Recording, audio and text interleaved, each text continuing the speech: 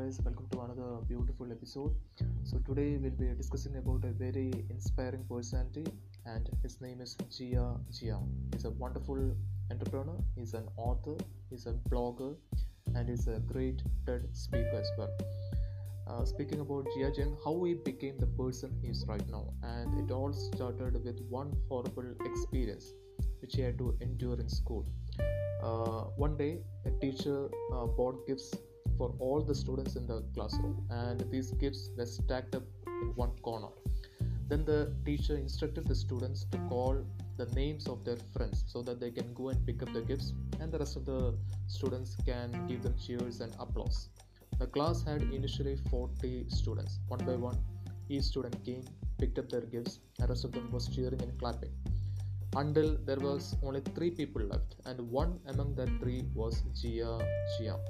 Surprisingly, not even a single student had anything nice to say about these three students, including Jiang. And this made him literally cry, and this made him have that fear of rejection.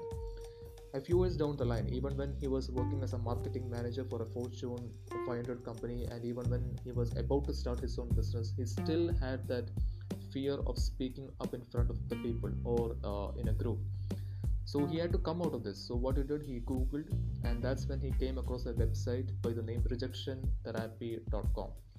Now, this particular website was actually designed by a Canadian entrepreneur named Jason Comley. Now, what it states is about going out in the open, in the public, and getting rejected for 30 days straight. This idea was so interesting for Jiang that he came up with his own version of getting rejected for 100 days straight, and he made a video blog out of it. On the first day, he asked a total stranger for $100 and he was immediately rejected. On another day, he went to a burger joint and asked for a burger refill. The staff was confused and again he was rejected. But through each and every encounter, he was improving himself. He was improving his communication skills. He was improving the way he had to negotiate. He was improving his presentation skills and all. And soon the no's started turning into yeses. He once went into a donut shop and asked for an Olympic ring donuts. You know, donuts which are being fused together in the form of Olympic rings.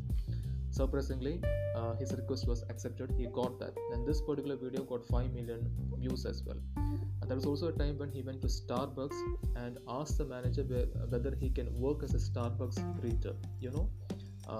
Greeting people or customers who walk into the shop. Again, his request was accepted over there. He also went on to teach a class at University of Texas, Austin. His PowerPoint presentations was really interesting, and even the professors over there loved it so much. So through each and every interaction, he was improving, he was learning, and he was growing. And soon Jiang was teaching people how to turn rejections into opportunities, and he has inspired so many people across the globe. So we always can learn something from such wonderful personalities. So hope this particular section has been informative for you people as well. So that's it for the day. Have a nice day. Bye bye. Take care.